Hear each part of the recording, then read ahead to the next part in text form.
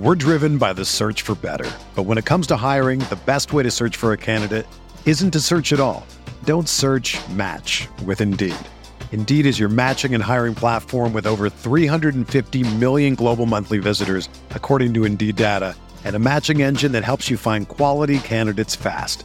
Ditch the busy work. Use Indeed for scheduling, screening, and messaging so you can connect with candidates faster.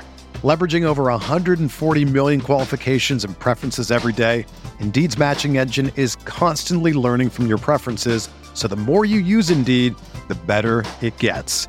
Join more than 3.5 million businesses worldwide that use Indeed to hire great talent fast. And listeners of this show will get a $75 sponsored job credit to get your jobs more visibility at Indeed.com/Blue Wire. Just go to Indeed.com/Blue Wire right now and support our show by saying that you heard about Indeed on this podcast. That's Indeed.com/Blue Wire. Terms and conditions apply. Need to hire? You need Indeed. This podcast episode is brought to you by Coors Light.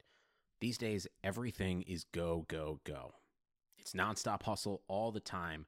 Work, friends, family, expect you to be on 24/7. Well, sometimes you just need to reach for a Coors Light because it's made to chill. Coors Light is cold lagered, cold filtered, and cold packaged. It's as crisp and refreshing as the Colorado Rockies. It is literally made to chill. Coors Light is the one I choose when I need to unwind. So when you want to hit reset, reach for the beer that's made to chill. Get Coors Light in the new look delivered straight to your door with Drizzly or Instacart. Celebrate responsibly. Coors Brewing Company, Golden, Colorado. Hey, this is Megan Rapinoe. And I'm Sue Bird. We've decided to turn our crazy IG live show into a podcast for your listening pleasure. Enjoy the show. A Touch More. New episodes of A Touch More drop Tuesday only on the Blue Wire Podcast Network. Be sure to subscribe to the show on Spotify, Apple, or anywhere else you listen to podcasts.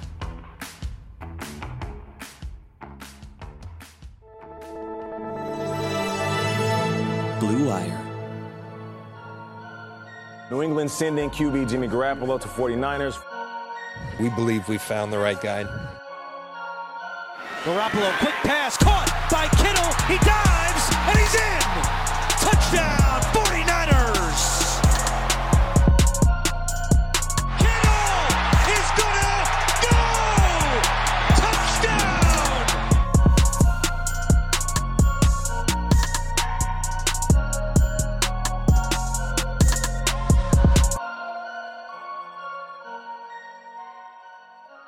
What is going on, everybody? Welcome to Striking Gold, your 49ers podcast on the Blue Wire Network. This week's episode is sponsored by betonline.ag and Blue Chew. My name is Rob Louder. I cover the 49ers for NinersNation.com. And joining me tonight, making his triumphant return after a trip back and forth from Arkansas, is Eric Crocker, former NFL defensive back and my all-around great guy co-host. How you doing, man? Howdy. I'm doing. You're already picking up your Southern stuff. How you doing? Straight up, howdy. You gotta hear their accents, man. Like, it's so funny, and like the deeper you get into the country, and there's some country people in Arkansas, man. It's just the way they talk. They're instantly like, "You're not from around here, are you?" Like, no, I'm from California. You got that down pretty good, though, dude. That sounds pretty legit. Yeah, well, I was around it for a couple years in college, so I'm familiar with it, but I still, it took me going back to kind of refresh my memory. So, you know what's kind of funny, too, is I have an accent story. I went to basic training in Fort Knox, Kentucky, which is, you would probably qualify as the South. It's getting pretty close. And everybody there, I was like the California kid. Like most of the people there, vast majority of people there were from like the East Coast and from the South. And what was funny is I did my, whatever it was, 2.5 months there. And when I got home, my whole family was like, "You have a little bit of an accent." And I didn't even realize it, like spending 2.5 months with people that talk with an accent, like it like rubbed off on me and I didn't even realize it. And I'm getting home like, doing shit, saying shit like y'all that I never used to say and stuff like that. Like it was pretty amazing how quickly that stuck with me. And I'm sure if I like moved to the South, a lot of the same stuff would happen. It was really funny to get home. They kind of like, I remember everybody gave me a hug, and like on the car ride home, everybody was kind of looking at me when we were talking. They're like, "You kind of sound like you got a little bit of South in you." I was like, draw. "That's weird." Yeah, right. Yeah, I'm more worried about my daughter. I got a daughter. She's about to be 4 at the end of this month, and she's the one that can kind of pick up that accent. Like she's the one that's most likely to pick it up after being there for 2 or a little bit over 2 years. She's kind of the one that could possibly pick that up. So I'm interested to see if she comes back home with that with an accent, a little baby accent. Well, I mean, she's going to be there with you when you guys are there for like your 2+ years or whatever, right? Yep. Right. So yeah, I mean, that's during that age too, when you're like super developing your ability to speak English. That could be interesting. it could stick around for sure. Yeah. So yeah, that's gonna be funny. Well, okay. So those of you that don't know, explain what you got going right now. Like, obviously, you don't have to talk about it forever, but explain what you got going on right now, what's on the future, and what you're in the process of doing. Because I'm sure people listening to us have no idea why you would travel back and forth from Arkansas. Yeah, so I went to University of Arkansas Monticello out of junior college. I had to go to a Division II because my grades were kind of terrible. So I went to a Division II school. Well, I left early to go play pro ball. I had I didn't have an NFL contract, or I wasn't going to get drafted. But the middle of my senior year was coming up, and I had a contract offer to go play in Arena 1. So I was really excited about that. And I'm like, well, I'm going to jump on this opportunity. So me being kind of stupid, I kind of took my foot off the gas a little bit. And I ended up basically dropped, like after football season ended, I pretty much dropped like dang near all my classes for the fall semester of my senior year. So not even really thinking about the ramifications of it. I ended up, I played pro ball for, a bunch of years and whatnot. And afterwards, it's like, well, now I'm in the real world. What do I do? So, I started getting little jobs where I would, where I'm still working like in the educational system and stuff in Stock Unified. And I had a great time doing it. But, I'm talking to the PE teacher and she's like, well, yeah, Stock Unified, they pay this much and this is the pay grade. I'm like, what? Like, so you've been, teaching for 10 years or it was like 11 years and you have, your master's and this and your credentials. So, you're making over $80,000 a year to do PE. All you do is roll the ball out to them. And she was like, yeah, so hurry up and get your degree. I'm like, okay, well, I need to do that. So I decided to go back, but I had to figure out a way. And you guys are most of you guys listeners are probably 49er fans. So you guys are familiar with, these high ass prices, right? It's expensive to live in California. And I had to make a decision because my wife, who is an LVN going to be an RN nurse, she's coming up on that. And while she was there, she's like, well, I don't want to work. I want to focus on that. It's like, well, how am I supposed to keep a family afloat in California in these expensive prices to live, just the cost of living in general when, that's dang near impossible. So I started thinking of a plan. I called up my college and asked, hey, if I come and do this, will you guys help me pay for my schooling and everything? And they were like, sure. And I was like, well, my wife, she also needs to come and she wants to be in the RN. They're like, great. We got one of the top nursing programs in the state of Arkansas. We'll waive half of her tuition, waive her out-of-state fees and, pay you this much a month. And I'm like, great. So it was just a all-around great situation. And we saved up enough money, more than enough money to pay for our housing for over 2 years there. I mean, it's so cheap to live. And yeah, we're just like perfect in that, from a financial standpoint, we're great going out there, being able to take care of me, get my degree, her get her stuff. I can work on getting my credentials and come back and we'll be in a much, much better place. Now there's still some changes, like, she'll have to do like her little state board thing, and, when she comes back to California, because I don't know, California has like strict nursing rules and whatnot, but for the most part, we'll be in a much better position career-wise than when we left. Which she's doing fine money-wise because even as an LVN, she makes good money, but it's still not RN money. So, yeah.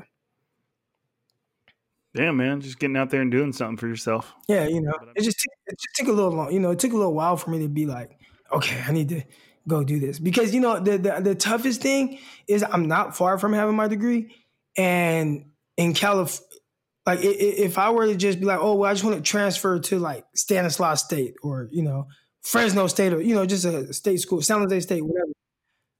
They don't take all of my credits, all of my college, everything's not transferable. So for me being a year away from having my degree, I'd end up damn near being like a JUCO transfer again and having to do 2 years because so much stuff doesn't transfer over. So that was something I was going to run into.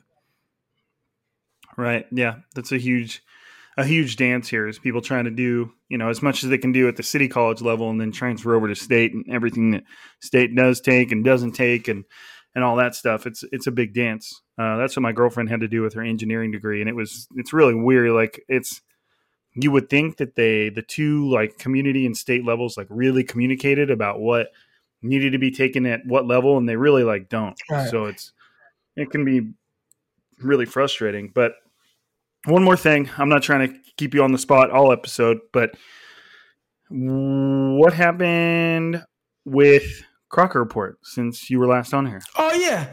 So that thing. So I launched the Crocker Report. You guys can go to that crockerreport.com.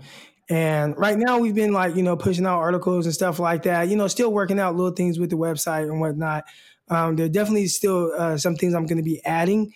So there's going to be like a subscription type thing you can sign up for with YouTube videos on technique, different breakdowns and stuff like that. All kind of cool, fun stuff I'll be adding to it. But, as of right now, man, it's been awesome, man. Like, it's a lot of work, obviously, kind of like running your own website and kind of being over making sure that people are doing this and doing that, writing articles, have to make sure it gets through to the editors before I publish it, and just all these different things, man. But it's been great, man. We're pushing out content. I think I have some excellent writers that are going to continue to grow. We're all kind of learning to have an eye for talent and evaluating it, and it's going to go to some really high level stuff, man. It's going to take a little bit of time, but as of right now, man, I launched the website and I have a ton of fun with it, man. It's pretty awesome. So make sure you guys go check it out, crockerreport.com. Yeah, dude, I want to give you a chance to plug that because it's freaking awesome. And one of the first things I thought of is, man, Crocker's going to get slapped in the face with how much work that is. But like managing all those people that all want to write something for you. And, and then you got to have somebody. Didn't you say you found somebody to edit it all for you, or are you doing all the editing? Yeah, no. What, me? Oh, no, I can definitely not doing any editing. Yeah, no, I have an editor, Steve. He also is like the main editor for, I want to say The Hub. Is it The Hub or I can't think of it. What, the 49ers Hub? Yeah. Oh, okay. So he's like really good. Like he's really professional with it. And then I have a couple other editors. But the issue is guys want to put their content out and then I forget to say, hey, did anybody edit this? And then I end up publishing something that hasn't been edited yet. So I had to make sure I don't do that. I can't get too excited to put out articles. But overall, man, they do an awesome job. And I've had a lot of fun with it. The toughest thing is when I launched it. It's like I launched it at a time where I was in the middle of traveling across the United States. And I didn't know that the timing was going to work out like that. So it was like, I have all these guys trying to get articles out. And it's like, I have no reception because I'm on the road. Then I get to Arkansas. My reception is terrible. I try to use my phone as a hotspot. I have no service. I had to wait for them to set up my Wi-Fi. It was just like, oh, my gosh. So much behind the scenes. But we got it up. We got it working. We got articles posted. Make sure you guys check it out. Well, cool, man. That's pretty freaking cool. And your Crocker Report logo is pretty sweet too. Oh man, I had this cool guy create it for me, and he did an amazing job. patting myself on the back here, folks, if you hadn't caught on to that already. But Rob but yeah, my logo. He did a great job with that. yeah, it was nothing. It's cool. It's easy to create stuff like that when like you're like interested in it or you have a passion about it or something like that. But if like somebody came along and asked me to create a logo for like, I don't know, a nail salon or something, I'd probably struggle, Right. because that ain't my wheelhouse. But anyway, so all right, so I suppose this is a 49ers podcast, and we haven't talked about 49ers whatsoever. And I'm sure by this point you're already tired of hearing from Eric Crocker and his personal stuff that really isn't important to you whatsoever. And you probably just went and did something else while he talked just now. And I wouldn't blame you. I mean, who cares? But I'm just kidding. Anyways, so kind of just some of the obviously we're in like the downtime of 49ers world. There's not a lot going on. Even if coronavirus weren't here, there wouldn't be much going on. I mean, they'd be doing their off-season program and stuff like that. But even then, there's usually not a lot to come out right now because, I'm not sure on my timeline, but, we wouldn't be hearing much about practices yet or any of that. So, you never really know what to expect. So right now it's kind of the dark time, but coronavirus has made it even darker. So, and I don't mean dark as in dreary. Obviously, it's also that, but I just mean there's not a lot to talk about. But there are some headlines that we're going to kind of just briefly touch on, and then we will take a quick break, touch on our sponsors, and then when we come back, we will kind of just run through the offensive side of the 49ers roster, talk about anything interesting we see there, any little competitions that might get interesting in the offseason, and then next week we'll do the defense. So I guess speaking of coronavirus, the first thing we should probably touch on is Gavin Newsom, the California governor, came out and said that he felt like, or he expected professional sports to be able to resume in a very limited capacity. Shouldn't say limit. I mean, it is limited, but it's in a very strict capacity starting in the beginning of June, which is great news for the 49ers. And I thought, obviously that means the 49ers begin training camp in late July. So, if the fact that California is going to start figuring out how they want to incorporate professional sports in the beginning of June is good for the 49ers, because whatever kinks need to be worked out and whatever rules need to be established and then loosened or whatever, because obviously everybody's figuring out how to work their way through this at the same time, even city officials and government and stuff like that. So at least them saying that early June gives them plenty of almost 2 months to work out how it's going to look for the 49ers when it comes to training camp, how much the team is going to be able to do, how many people are going to be allowed to be on the field at once. Who knows what it's going to look like? We'll see. Because obviously for that it's incredibly fragile. The prospect, you have to realize that right out the gate. The prospect of holding training camp is going to be very fragile. Like one teammate, I mean, this is football. Dudes are running into each other and hugging each other all the time. One teammate tests positive and the whole thing probably falls apart. And because it doesn't necessarily mean that practices are going to stop, but they're going to have to retest everybody else. That person's not going to be able. I mean, imagine if Jimmy Garoppolo got it. So he can't come to practice. He's got a quarantine. He's got 2 weeks gone. 2 weeks in training camp is like a lifetime. The entire team has to be tested, probably coaching. You know what I mean? So it's going to be wild how they handle this. And it's all just conjecture. It's all just, forecasting. I have no idea. Nobody has any idea.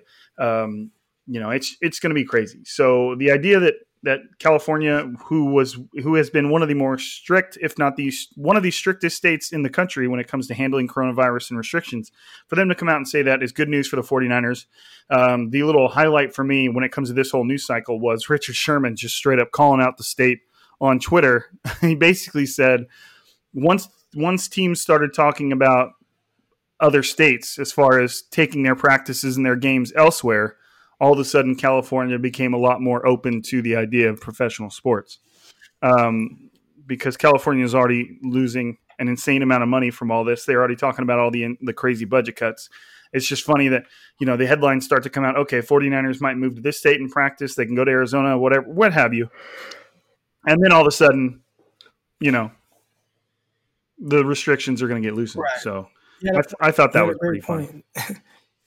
It's just money, obviously the state makes a lot of money from professional sports. California has a lot of professional sports teams, so it would behoove them, not necessarily health-wise. It could be the wrong decision when it comes to everybody's health, but it would behoove them financially to allow these teams to stay in the state. So that's interesting, I guess. You got any thoughts on that, dude? I mean, what do you think? Nah, obviously, we hope that there's something that gets resolved sooner than later, as football fans. But, you want to make sure everybody's safe. And even more so than the actual athletes, you don't know who they're going home to.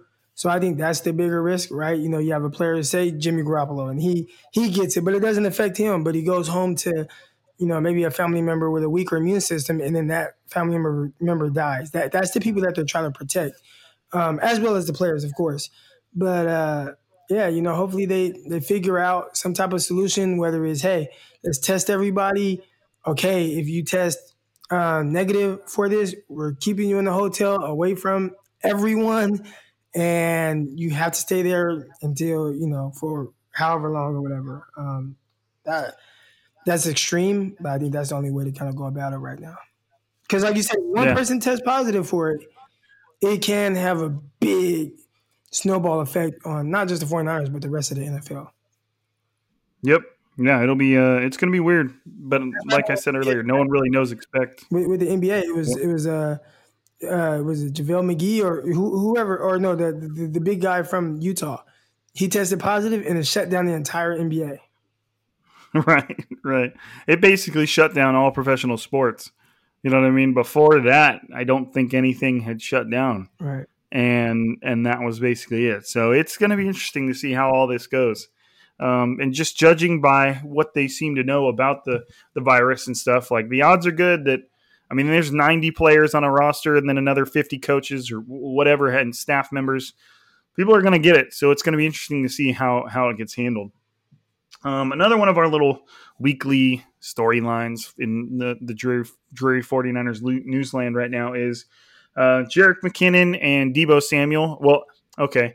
Crocker, you kind of touch on this because you know the Footwork King on Twitter. You kind of know him and what he's about. He posted a couple videos of Jerick McKinnon and Deebo Samuel today doing workouts. So give us your take on those. Yeah, it's cool to see them getting work in. Obviously, running routes and everything like that.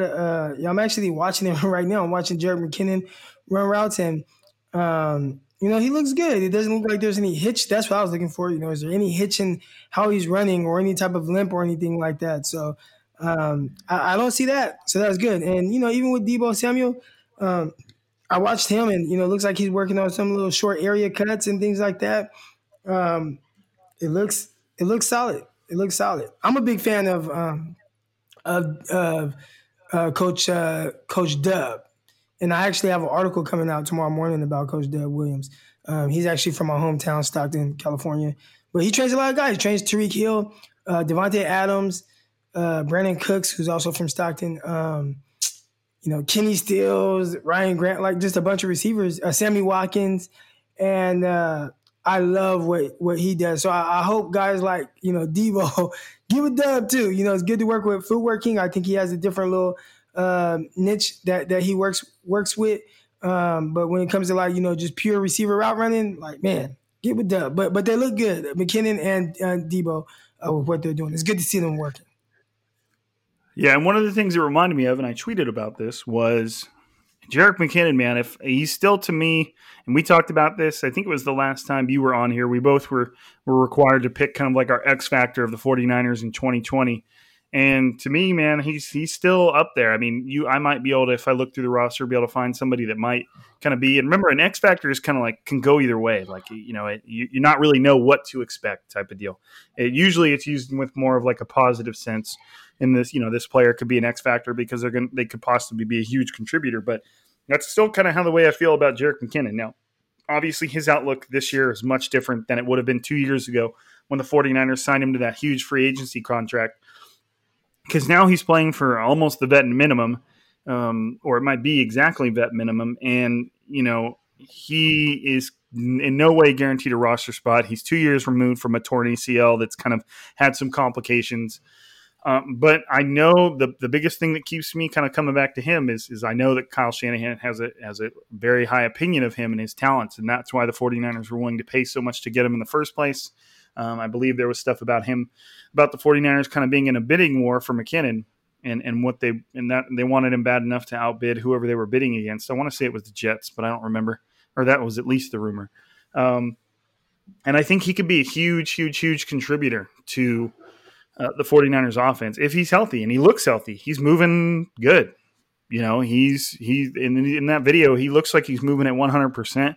And that's kind of what you want to hear from somebody who's that far removed from that injury. So I still think, that Kyle Shanahan really, really, really wants to get Jerick McKinnon on the field and see if he can take advantage of his skill sets, because he's a genuine pass catching back. Genuine. Like, he's a decent running back. And he's a very good pass catching back. He runs routes like a receiver. He catches like a receiver. He's got confidence in his hands.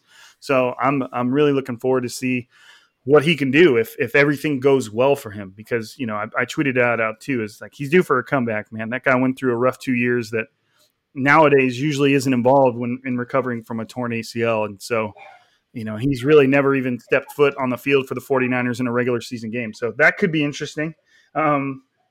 And related to that, he was working out with Deebo Samuel, and Joe Staley recently told Chris Biederman, a good friend from the Sacramento Bee, that he kind of had a conversation with Deebo about, like, look, dude, you need to buckle down and work hard, because you have the ability, or, you could be like the best receiver in the NFL. Now, I wouldn't take that like to heart. That's what any good teammate's going to tell somebody that they want to see grow and thrive. But it kind of brings up a good, a good topic in the fact that, like, Deebo Samuel's stepping into next season, and he's kind of expected to be the 49ers leading receiver. Now, always keep in mind that the 49ers have a dude named George Kittle, who's kind of like their wide receiver one. Like, he's their primary target, the guy that dominates, the guy that makes the big plays, the guy they go to when, they have to convert a 4th and 2. On the road. But when it comes to receivers, Deebo Samuel's supposed to be the guy this year. Like, he's, and we saw that out of him as last year turned on. So, Crocker, what do you think? Give me, like, what you think the floor is for Deebo. Like, what would you expect, like, the least amount? Like, I'm not talking negative. I'm saying, what would be like the least amount you'd expect to see from him in this year, and how far do you think he can go, and whether it's this year or next year, what do you see him kind of developing into down the road? I think the least amount is what we saw last year. A guy that, was productive in some games where, more than others, and other games where, maybe he had 2 catches for 20 yards, I think that's his floor, an 800-yard type season. And, considering him healthy. And remember, it kind of, I don't know why we don't really think about this a lot, but he did miss a game last year too. He only started 15 games. He only played 15 games. But I think that's his floor in the 800-yard season. Now, his ceiling, I don't even want to say his ceiling, but what I think he can be this year, 100%, I feel like he can be, well, I don't want to say 100%, but I'm pretty confident that he can be a 1,000-yard receiver. And I think that the way that you're able to give him the ball, and get him the ball in space, he's going to get a lot of yards after catch. Like, he's just going to do that. That's going to be something that's very consistent with him. He's going to be somebody that understands the playbook, and he's going to be the guy from the jump.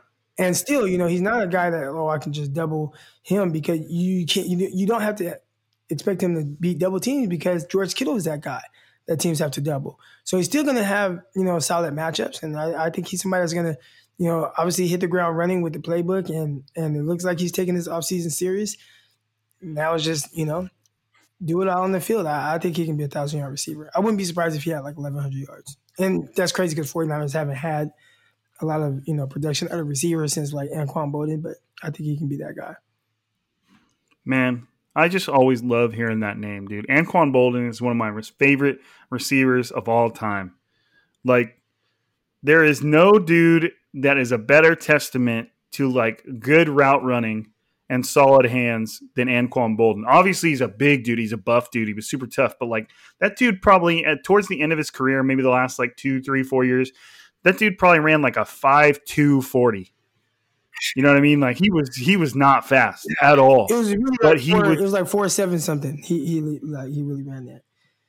No, I know. In the beginning of his career, I'm talking about the end of his career Yeah. when he's an old ass man, and he's still just out there balling because one, he had amazing hands and concentration, but two, he ran amazing routes. Like he would just create space, and it didn't matter. Like we're talking like a 5-second 40 versus some of these corners in the NFL run like 4.2, 4.3 guys. And he's still just getting open and I always just loved watching him work because he was so smart and he was such a veteran dude. Definitely that third down guy. But I would struggle to think of a receiver that I have more respect for than the way Anquan Bolden played. Like I just love every time I hear that name, I'm like, hell yeah, man, Anquan Bolden.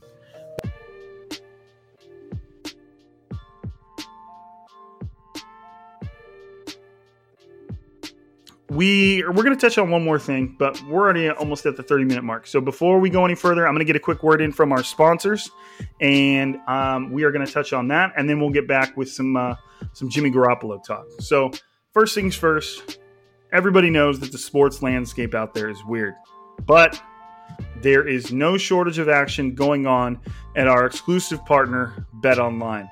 NASCAR is back. And BetOnline has hundreds of other games, events, and sports to get in on. You can still bet on simulated NFL, NBA, and UFC events 24/7. Or you can participate in their $10,000 Madden Bracket Challenge. It's a March Madness-style NFL simulation tournament that you can enter for free $99. Coming up next Sunday, BetOnline has ex-Chicago Bulls Ron Harper, Horace Grant, Bill Cartwright, and Craig Hodges joining them to discuss the Michael Jordan documentary on what they're calling the Final Dance. Visit betonline.ag and use promo code BLUEWIRE to receive your new welcome bonus and check out all the action. BetOnline is your online wagering solution. And in addition to BetOnline, we've got Blue Chew. Now, guys, if you're looking to last longer and go a few extra rounds, get to BlueChew.com. BlueChew.com has the first ever chewable that brings your performance in the bedroom to another level. They've got the same active ingredients that are in Viagra and Cialis, so you know they're working. And since they're chewable, they work faster. You can take them anytime, day or night, even on a full stomach. Plus, you don't need to go to the doctor's office or spend some time waiting in the pharmacy line. Blue Chew's online physician is free of cost, and once you're approved, your order ships straight to your door in discreet packaging. Here's a great deal for you guys. Visit BlueChew.com and get your first order free when you use promo code BLUEWIRE. That's BLUEWIRE. Just pay $5 shipping. Again, that's BlueChew.com, promo code BLUEWIRE. All right, so one other little, I don't know, this is, I say it's like a moment of the week or, a storyline of the week, something to talk about. But what came up again was, the general just lingering disrespect for one James Garoppolo, which is, to me, we've talked about it so many times, but it's almost like it never gets old talking about it and like acknowledging how, in our opinions, stupid it is. Like, it's just pretty amazing that it keeps coming up. Kyle Juszczyk, fullback, met with the media today, and one of the things came up was Jimmy Garoppolo and how Kyle Juszczyk felt like he was almost like his bodyguard and that he always had to come to Garoppolo's defense for people that doubted what he's all about. And it's always been funny. Niners Nation tweeted the other day, who do you feel is the most underrated player on the 49ers roster?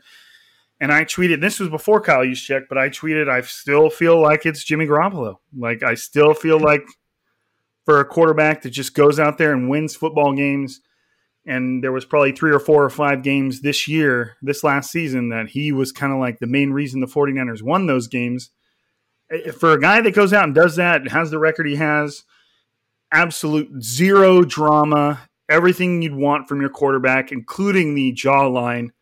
Well, hold on. I won't say zero drama because some people might consider the porn star thing a little drama. It's not drama in my eyes. I'd be happy to date a porn star for one night, but I'm saying just people, they kind of made a bigger deal out of it than I would have made. So that's the only thing I'd say. Like, you know, if you don't want your quarterback kind of carrying himself that way, I can understand it a little bit, but I have no issues with it. But proceed.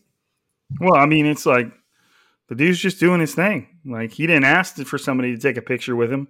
He didn't ever talk about, you know, he didn't ever say, hey, I'm out going out with this girl. But I get it. You know, every people are going to recognize you. But, you know, that obviously that came and went in a hurry. You know, it's not like some storyline that lingered or something like that. But, you know, I don't know. What do you think, dude? I think with Jimmy, when it comes to I guess him being like underappreciated, I think it is more so not by 49er fans, but just like outside people. I think there are certain 49er people that kind of downplay him. This is what I think, kind of just after digesting the season, watching, you know, every game of his career, really. What I think he is, you know, I think he's a top 10 to 13 talented starting quarterback in the league. I think that he has an offensive coordinator that can elevate his play to that top 5 to 10 range. I don't think he's somebody that you typically would want to have to throw the ball around to win. I think that he is somebody that 100% can, but I don't think that's how you want to bank on him winning every game, which 49ers don't have to. They have a great running game. I think he can win you a Super Bowl. And I think that he will actually even play better than he played last year, which was really good for the most part. I think he'll have more of a grasp on the offense, and I think he'll be even more efficient and cut down on the turnovers. So I think it's very disrespectful that how people, and this goes to like the underappreciated part, where, you know, it's like every time there's a quarterback that's available, everybody compares that quarterback to Jimmy Garoppolo. I don't think it's necessary. I think the 49ers have a really good thing with him. I think he's a guy that can win you a Super Bowl. And I think there could be a lot worse situations and a lot of other quarterbacks that people can talk about who need to be replaced. I don't think Jimmy Garoppolo is one of them. So that's just kind of where I'm at with that. I don't think he's some uber talented quarterback, but I think he's definitely talented enough. And when you add the offensive coordinator, that elevates his game even more. And there shouldn't be any more issues or discussions about what or who Jimmy Garoppolo is. I think it's kind of ridiculous. Well, the thing is, too, like, could you, like, let's say the 49ers bit hard on the Tom Brady stuff and they wanted Tom Brady. Like, if Jimmy Garoppolo was on the trade block, you'd have like 10 plus teams calling, blowing up the phone. And they would be willing to give up, my guess is, quite a bit more than what the 49ers gave up for him. And this is, you know, the 49ers gave up a second round pick for him. And that was when he was still kind of a bit of an unknown. And now the 49ers have paid him starting quarterback money. He's had a full season in which he took the team to the Super Bowl, or played his role in that. And I would expect there would be so many teams willing to give up quite a bit of money and draft capital to obtain one Jimmy Garoppolo. You know, it's just, I don't know where the standard is set. I think Richard Sherman put it best last season. Like, people just keep moving the goalpost for what a good quarterback is and where Jimmy Garoppolo fits into that mold, just to kind of keep the narrative going that for some reason he's not cutting it. But I can guarantee you there's probably over 10 teams that would love to get their hands on a Jimmy Garoppolo right now. You know, and teams that are drafting rookies that would love for them to develop into a Jimmy Garoppolo at any point within their rookie contract, you know, which is obviously Jimmy Garoppolo is nowhere near a rookie. But as far as starting games and playing in games, he's still in his rookie contract. Was this season, last season, his first full season as a starter? Yeah. I have to keep reminding myself that. You know what I mean? I'm not discounting. He's had a lot of experience. He spent time in one of the best locker rooms you could have under one of the best coaches of all time, under one of if not the best quarterback of all time. So obviously he's had a fair shake. It's not like Jimmy Garoppolo's had a rough go at it, but the guy is still relatively inexperienced in the market of quarterbacks that are starting for NFL teams. And he's already shown quite a few good things. My favorite thing about Jimmy Garoppolo, and I'm right there with you, Croc. I think he's maybe somewhere between an 8 to 13 guy, somewhere in there. But there's nothing wrong with that. Like I would take a top 8 to 13 at any position in the NFL and be totally stoked about it. Especially quarterback. Right. Yeah, the most important position that's out there. And make arguments that he could be higher. I mean, because think about it, if you're, I said around, 10 to 13. So it's okay, if he's at, I'm just kind of going off of, my buddy just put out rankings and had Jimmy at 13. And who he had over him at number 12, he had Cousins. I think Jimmy Garoppolo is better than Cousins. At 11, he had Ben Roethlisberger. I think at this point in the career, I would rather have Garoppolo. And I think there's still, value there with Roethlisberger, but I would rather have Garoppolo. At 10, he had Watson, which would probably be kind of shocking to some people, but I think that's about right for Watson. I think he there's a lot of things that he does where if you're asking me who would I rather have, Watson or Garoppolo in this offense, it's not as clear cut as I think most people would think, because I don't know, he doesn't play with much timing and rhythm. He's more of an off script type guy and then throws the deep ball extremely well, so he has the big splashy plays. Obviously, he can make plays with his legs, but depending on what Kyle Shanahan wants, I could see why he might lean more towards a guy like Garoppolo. But I could be wrong there. And then there's guys like Carson Wentz. He's hurt a lot. Hasn't won that playoff game, so that's another guy that you could possibly. He's more talented, with natural arm talent, athletic ability, mobility, all that type of stuff. But would you rather have him and you kind of have to look at it with offensive coordinators too, I guess. Would you rather have Wentz in our offense or Jimmy Garoppolo? Depends what version of Wentz you're getting. So there's arguments that could be made to where he is a top, 8 type guy. So that's kind of my spill on that. Well, and one of my favorite Jimmy Garoppolo traits, if you will, or things he's shown us throughout the season is I love, and obviously I don't like the fact that he has some of those Jimmy Garoppolo throws where you're like, whoa, what the hell was that? And should have been picked off, was picked off. What were you looking at? How did you not see that? That kind of stuff. Obviously, no one wants that, and it happens to every quarterback. But what I do like is the fact that Jimmy Garoppolo is at his best after one of those moments. Right. He played his best after he threw picks and after he made a mistake, which is dude, I don't think there's people out there that realize how valuable of a commodity that is in an athlete, professional athlete, period. The ability to make a mistake, a big mistake, under the brightest of lights in front of millions of people, and then go out and play better after the fact. That is one of the most valuable assets you can ask for in an athlete.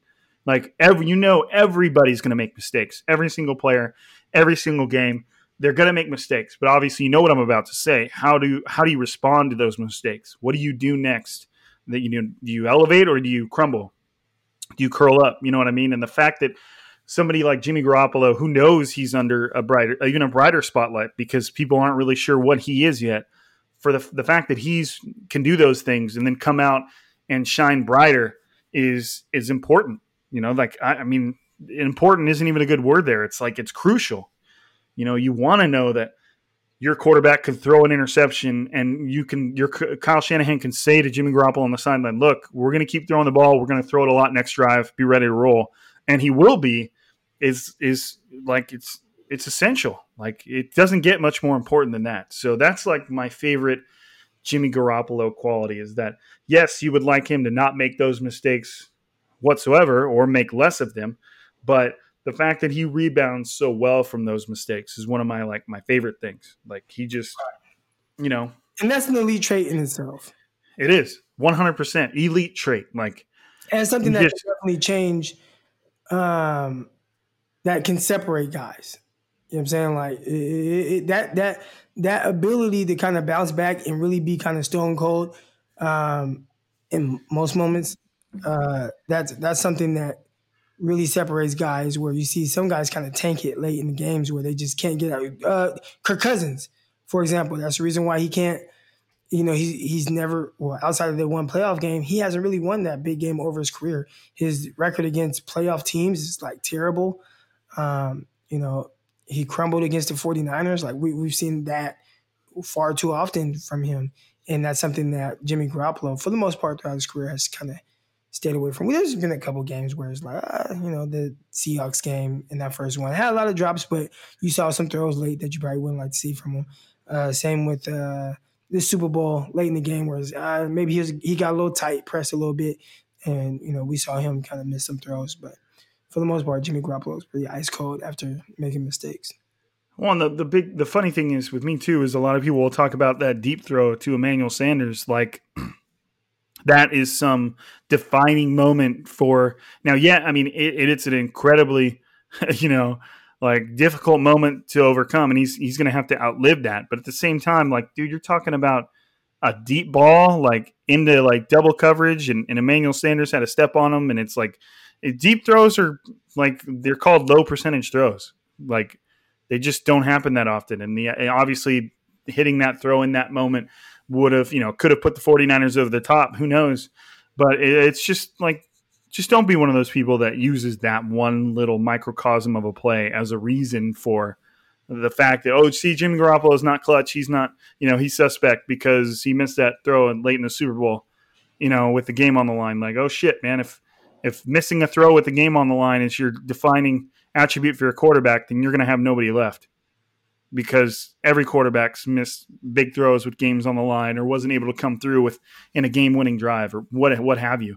Russell Wilson's the most clutch quarterback on the planet, and he's done it plenty of times. Threw an interception in the Super Bowl to lose from the 1-yard line. You know what I mean? Like, is anybody out here? Jimmy Garoppolo is not on the same planet as Russell Wilson, but the whole not making a clutch throw in a clutch moment is an attribute for every quarterback. It's just, I guess it's a matter of how often they do it. But it's just funny, man. Like I said, there are so many teams out there that would love to have themselves a Jimmy G right now, and I think the 49ers can – and I think they're telling the truth when they say that they took a hard look at Tom Brady, and they went down and they broke and taking a hard look at Tom Brady is what prompted them to take an even harder look at Jimmy Garoppolo, and they came away with, look, we might already have the answer right here. And that's what they believe. They feel they have the answer in the building, and I 100% believe that's what they did. Because that's not an unreasonable conclusion to come to. Like, one, if you're signing up for Tom Brady, you're getting 2, maybe 3 years max. I mean, maybe he keeps going for some weird, crazy reason. But, when you're looking for the answer for a long term and you've already got a guy that you think could be that's young and is, building experience in your offense, then you don't go away from that. Unless Jimmy Garoppolo starts showing off some qualities that are unredeemable, Mitch Trubisky's type stuff, then you got your guy and you just keep trying to build around him and you keep trying to grow with him and let him build that comfort level in the system and the confidence, and then you roll. And I think this season is going to be pretty fun. I mean, Deebo Samuel, Brandon Ayuk, George Kittle, and who knows who else we're going to get in that little receiving core. Obviously Kendrick Bourne, shouldn't be sleeping on him because he seems like he's working his ass off. And, maybe Trent Taylor comes out of this healthy and he's ready to put his stamp on this offense. Maybe Jalen Hurd comes back from that back injury, ready to roll, and he comes out and just starts dominating because he's a guy that could be a huge X factor too. I don't know, man. There's a lot of things that could go the way of the 49ers this year if you're trying to be positive, glass half full, that could really set that offense on fire. Yeah. But I think we've probably taken ourselves out of the running of breaking down the 49ers roster on offense. I think we've I think we've Jimmy Garoppolo'd ourselves into pushing the breakdown of the 49ers offensive players and positions to next week, don't you think? Yeah, I mean, and it's gonna be a long off season, so we have time to get all that squared away, and Right. that just gives us more content, right, for the upcoming weeks. Right. And so hopefully, you guys aren't mad at me right now because we're already coming up on 50 minutes, and breaking down a whole half of the roster at this point would probably push us a little further than the old Blue Wire CEO Kevin Jones wants us to be. But hopefully you still felt it was time well spent.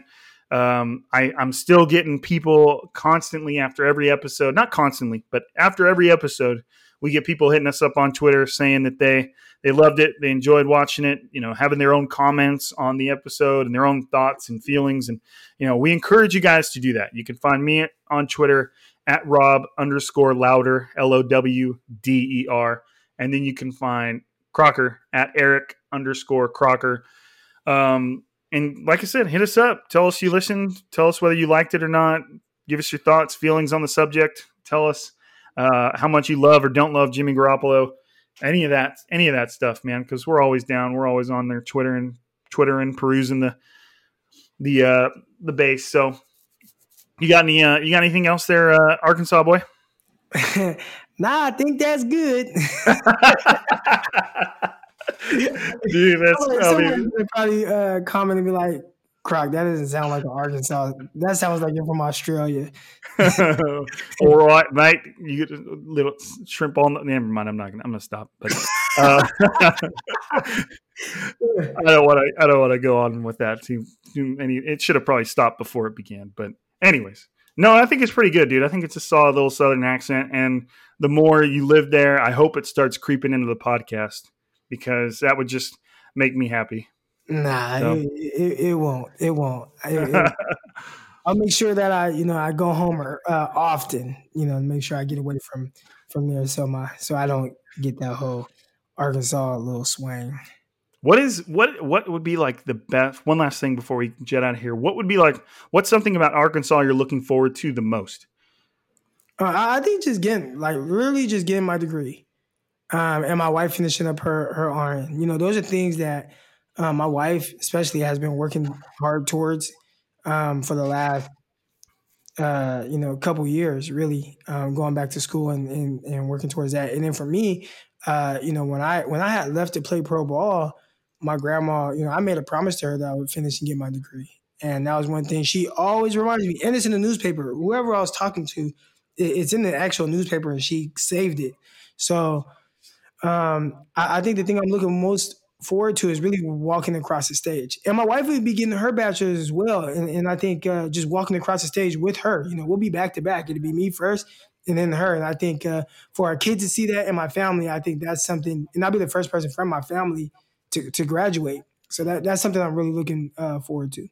Well, damn, man, that was like a way more emotional and honest answer than I was expecting. I thought you were going to say like the Southern food or the different weather or something. And you're like, man, getting my degree and being the first person in my family to graduate, doing it for my grandma.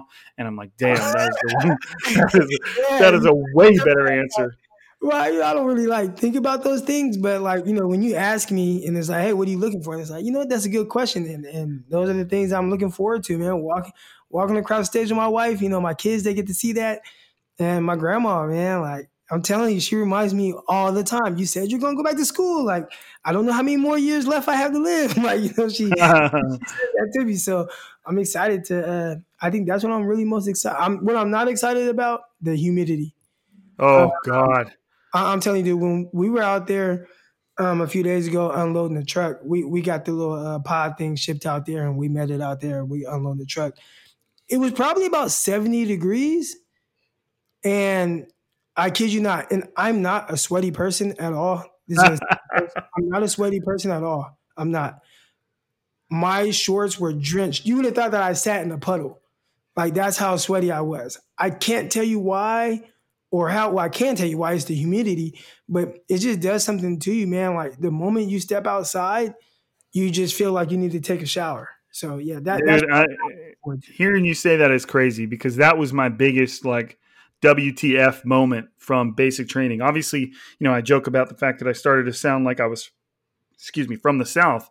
But when I traveled there, I got in an airplane, I got to the airport, I got off the airplane, I went into the airport in Kansas, and all of that, you never really have to go outside, because that thing comes straight up to the airplane and docks you with it, and you just walk straight into the airport, air conditioning, whatever.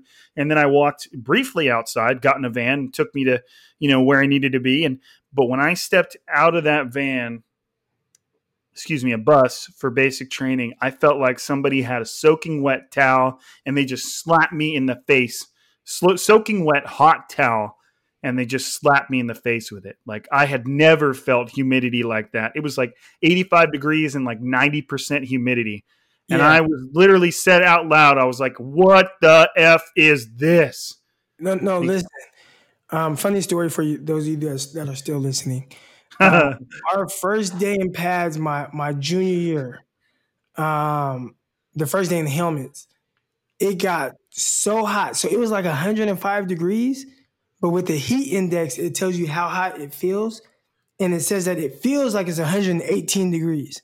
So we're out there, practicing with our helmets and all our gear on and stuff and whatnot. And I kid you not, by the end of practice, everybody all they had on was a helmet and their compression shorts underneath that were underneath their shorts.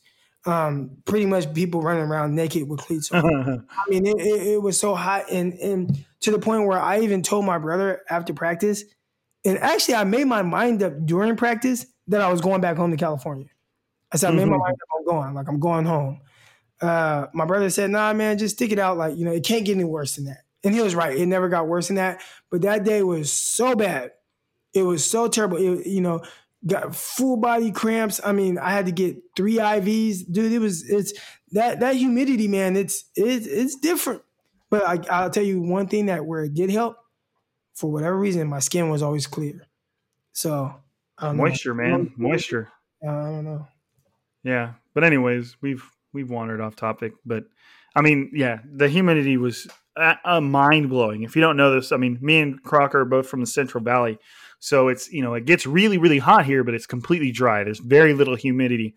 And it's completely flip-flop there. The humidity, the percentage of humidity sometimes is higher than the temperature, and it makes it just feel like suffocating. Like, man, I had to wear, Croc was in football stuff. I was in full military gear. You can take a shower and you can literally step out the door for less than 60 seconds and you feel like you need a shower again. Like it's unreal until your body gets used to it, and that's what you're used to. But in that transition time, it is brutal. But anyways, we love you guys. Thank you for listening to our weird stories and our weird accounts from our personal lives. Thanks to you for sticking around this long. We appreciate you guys. Wouldn't be able to have the Striking Gold podcast without you. But that's it for another week. As far as now, the plan is next week we're going to come at you with a roster breakdown. We'll start breaking down the 90-man roster, where the heated competitions are, and who we expect to be making an impact next season. But I appreciate you guys. And for another week, this is Striking Gold signing out.